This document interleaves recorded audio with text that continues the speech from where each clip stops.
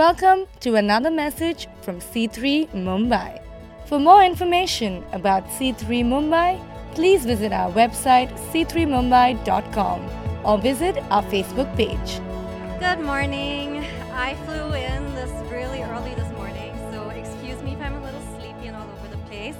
And please let me know if I start talking in German, because I start doing that when I'm sleepy. So I have all these notes here, but I'm going to make this really quick because I think what Shamal said was perfect. So actually, nothing to add on there. So I have 3 points for you today because looks good to have 3 points. It looks like you prepared well.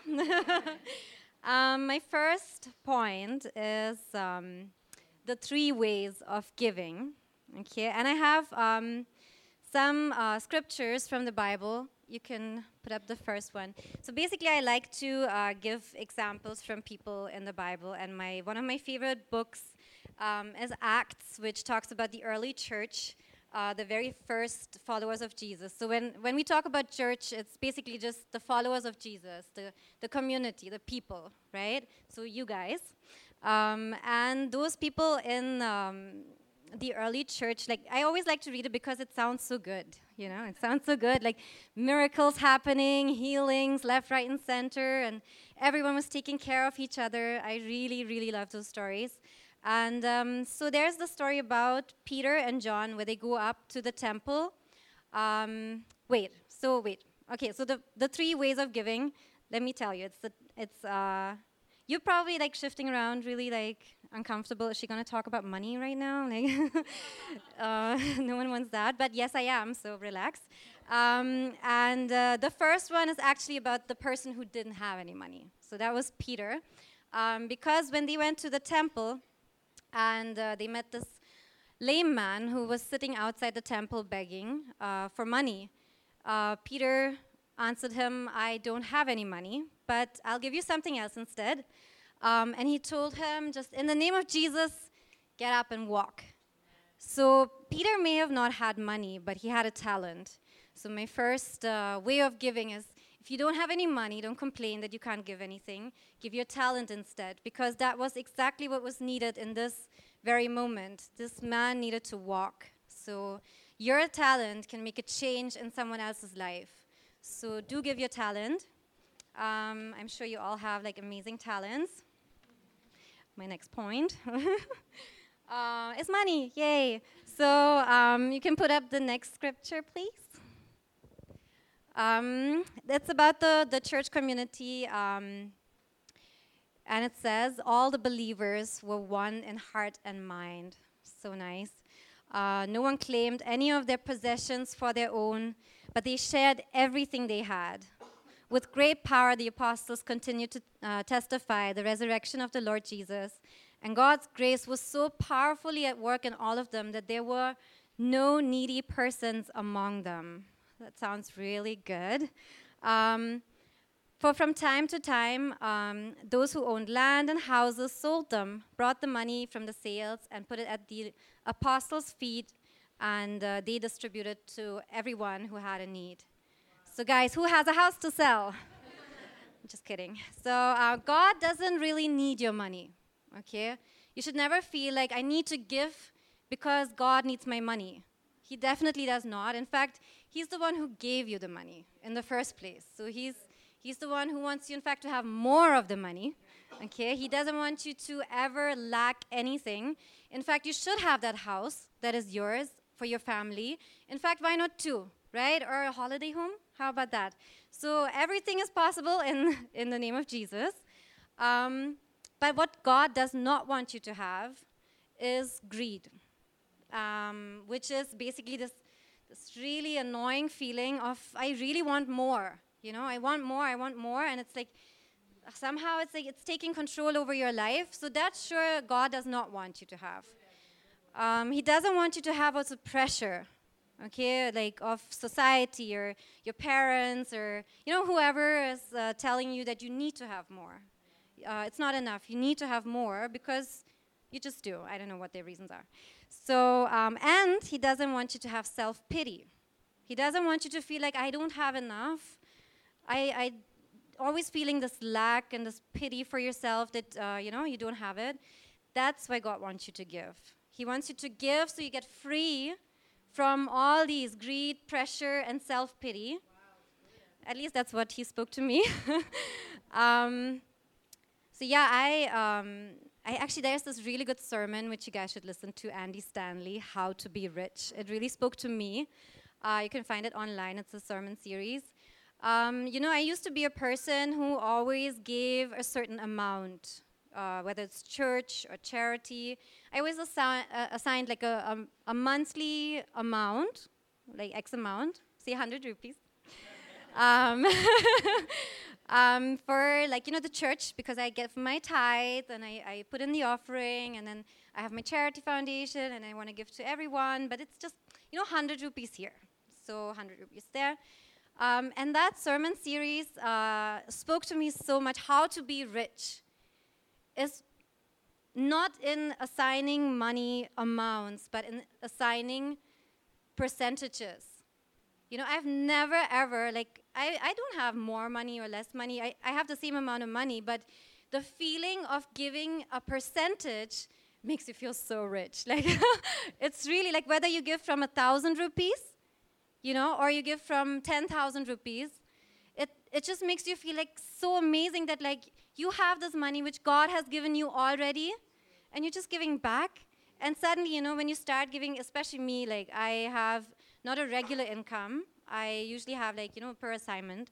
So when you start giving percentage, it's such a different feeling, because suddenly you know how much is actually God giving you and how much are you able to give back. And then that percentage, you'll be surprised how quickly that grows.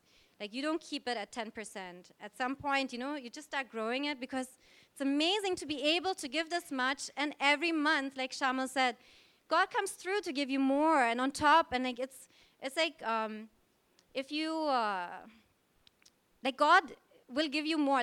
You have all the scriptures, so whatever Shamal said, that God wants to give you more. Okay, God wants to give you more. He wants to give you life in abundance, and for that, He just needs you to get rid of all the greed and pressure and pity first, so you can have more. To not be in bondage by that. So so that's of course one way of giving, money. And then the third one I have is your time, because I think that's my most difficult part. Even though I love people and I love to open my home and I love to have people come over, I always feel like this is my time. This is my time, and even I deserve all these things.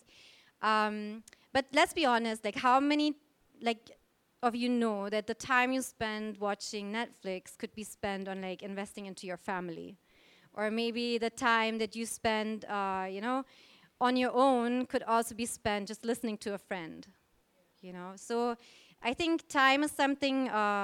If you want to put up the next scripture, so basically this guy Paul in the Bible, he spent his whole life into serving God. Okay, he went around from starting new churches, somewhat like Ryan and Rachel, going around.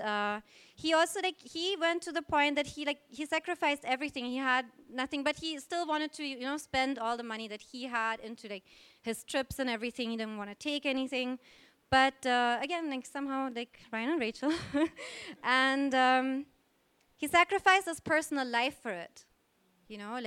This is a extent of sacrificing time. Are we willing to do this? Are we willing to give up our personal, agenda to sacrifice onto Jesus or onto our next person? And this Paul, he was not just going around and enjoying life. He was persecuted. He was, in fact, people wanted to kill him for spreading a message of love. He was not, I don't think this was, in a human form, any enjoyable to do this, right? And yet he says in Acts, it's more blessed to give than to receive. How can he say that? How can he, in this kind of situation, how can he still say that, right? When I'm at the end of it, if I I travel to Delhi and I come back and I'm exhausted and I'm still flying business class, but still, It's exhausting. So this guy, completely different level. And like we complain about all the stress that we have in life. And we're like, when we read the Bible, that was just different times. People didn't have the stress that we have now. But that's not true. I think they had a lot more stress. But still, we get really inspired. And, you know, like it's more blessed to give than to receive. It sounds really good for Instagram posts. So, you know, which picture to post with that? Probably a more holy looking one. So, and we really wish that like our community would be like this, right? Everyone give everything, everyone give all their time, everyone give all their talent. Let's make this work. But how did they do this? How did they do this? It's humanly impossible. So that's why we can't just like take one verse from the Bible, right, and idolize it and like think like, okay, this is what it says. It's more blessed to give than to receive, so let's start working hard and do this. You have to read the whole story. You have to read all of it to understand why these people actually were so bold to go out there and give everything. So what did all these people have in common? All of these people, before they started their radical generosity, they had a radical encounter with Jesus, right? They knew Jesus. Not just like, you know, a meeting with Jesus or one Sunday in church or one good quote from a book. No, they knew Jesus.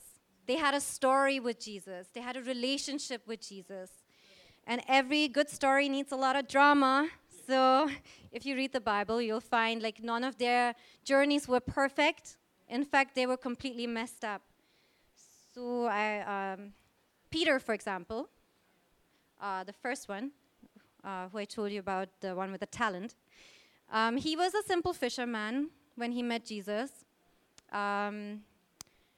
So Jesus became his best friend and mentor, and he saw him perform lots of miracles, and they became almost inseparable. They were best friends. But then when it came to the toughest time, and Jesus was going to be crucified, Peter got scared. He denied his best friend and he ran away. He experienced God's radical generosity of grace when Jesus was resurrected from the dead and came to Peter just to tell him that all is good. This wrecked Peter. And like we heard last week, grace is something that you need to experience to understand. Experiencing the love of Jesus installed in him a faith so powerful he could snap his fingers and say, "Get up and walk," to a lame man, and he would be healed. Have you ever run away from God? Have you ever been wrecked by his powerful love that never gives up on you? I think for me it's been all of my, half of my 20s, I guess. Always running and falling and like waiting for Jesus to pick you up again. But he does, you know, and that's part of your story. So you don't need to hide that part of your story. In fact, that's the most powerful one. More look at Paul. Actually, Paul, you know, like we just heard, he gave his whole life to go around planting churches, talking about Jesus, giving his whole life to Jesus. But who was this guy? In fact, first, he was the one who persecuted Jesus. He was a fanatic person caught up in his status and self-righteousness, rather than understanding the very basics that sum up the law that Jesus taught. Love God and love your neighbor. That's really all there is to it. But he wasn't willing to listen until Jesus threw him off his donkey and gave him a miracle so great that there was no denying the power of love anymore. His radical encounter with the resurrected Jesus installed in him a faith so radical for radical generosity, to the point of giving up his pride, his ego, and even his own life. Did you ever have to be thrown off your high horse to give God back the glory in your life? All right, then what about the rest of the early church who didn't know the living Jesus? The ones who didn't meet Jesus while he was walking? Why weren't they less passionate about giving? You know, in fact, they were the ones who gave all the money. That's like the hardest one. They gave them money and possessions. Well, of course, they got inspired by the stories of the apostles and the signs and wonders they did perform. But let's be honest, that's not enough, right? You can hear the story about Jesus 1,000 times, and you can see wonders also, but that's not enough, right? Well, they did encounter Jesus in form of the Holy Spirit, a powerful whirlwind, tongues of fire, as they describe it in the book of Acts, just like we can today. They were filled with the Holy Spirit. God himself took residence in them and moved their hearts. There's no more radical encounter with Jesus than through the Holy Spirit. Their faith was so strong that they didn't doubt once that God would provide for them, for their every need. And they didn't need anything but God to fill them. They were, in fact, in their emptiness, they were full. Right?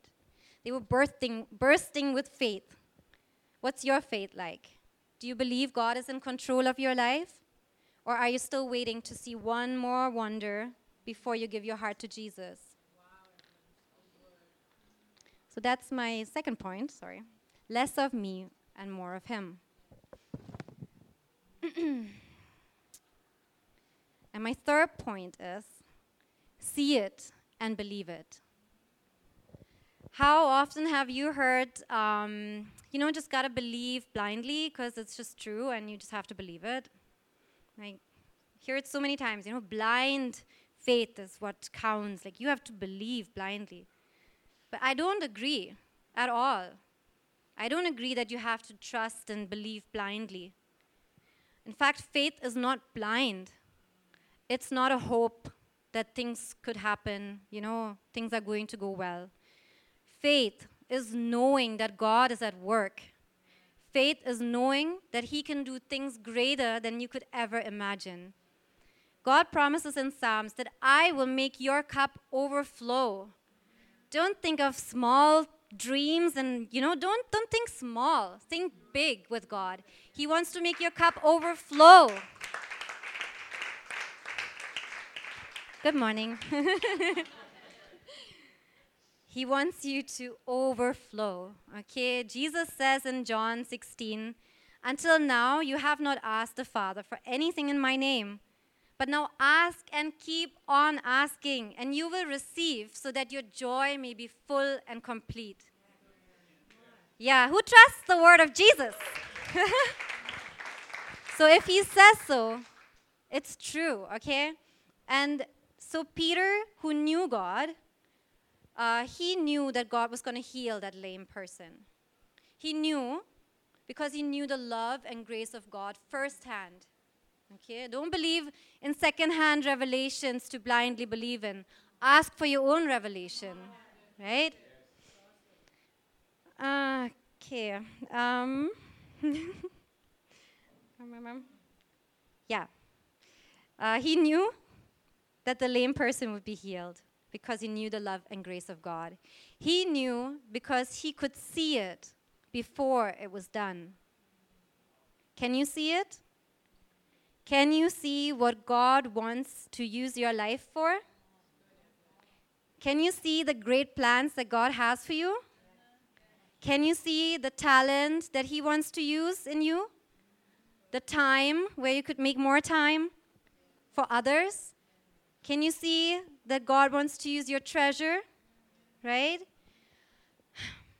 I can still remember when I walked into church for the first time.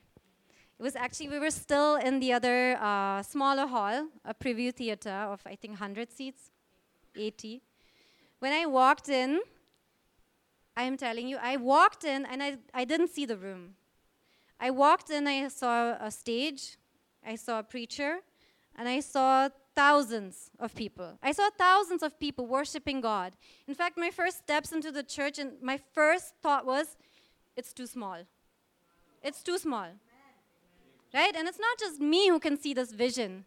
Because look at this. It's already coming true. Right? But at that point, the Spirit it was like I was overcome with the Spirit just knowing that I want to give into this church. I want to give my time, my treasure, and my talent. C3 Mumbai is a church in the heart of India's commercial capital, where a diverse group of people brought together to worship God and to pass on the hope of salvation by grace that we freely received. For more information about C3 Mumbai, please visit our website c3mumbai.com or visit our Facebook page. Follow us on Instagram or tweet us on our handle @C3 Mumbai. Hey, it's Ryan here. If you enjoyed this message and you live in Mumbai, we would love to meet you in person. Why don't you come along, 11:30 a.m., Studio 10 at Famous Studios in Mahalakshmi.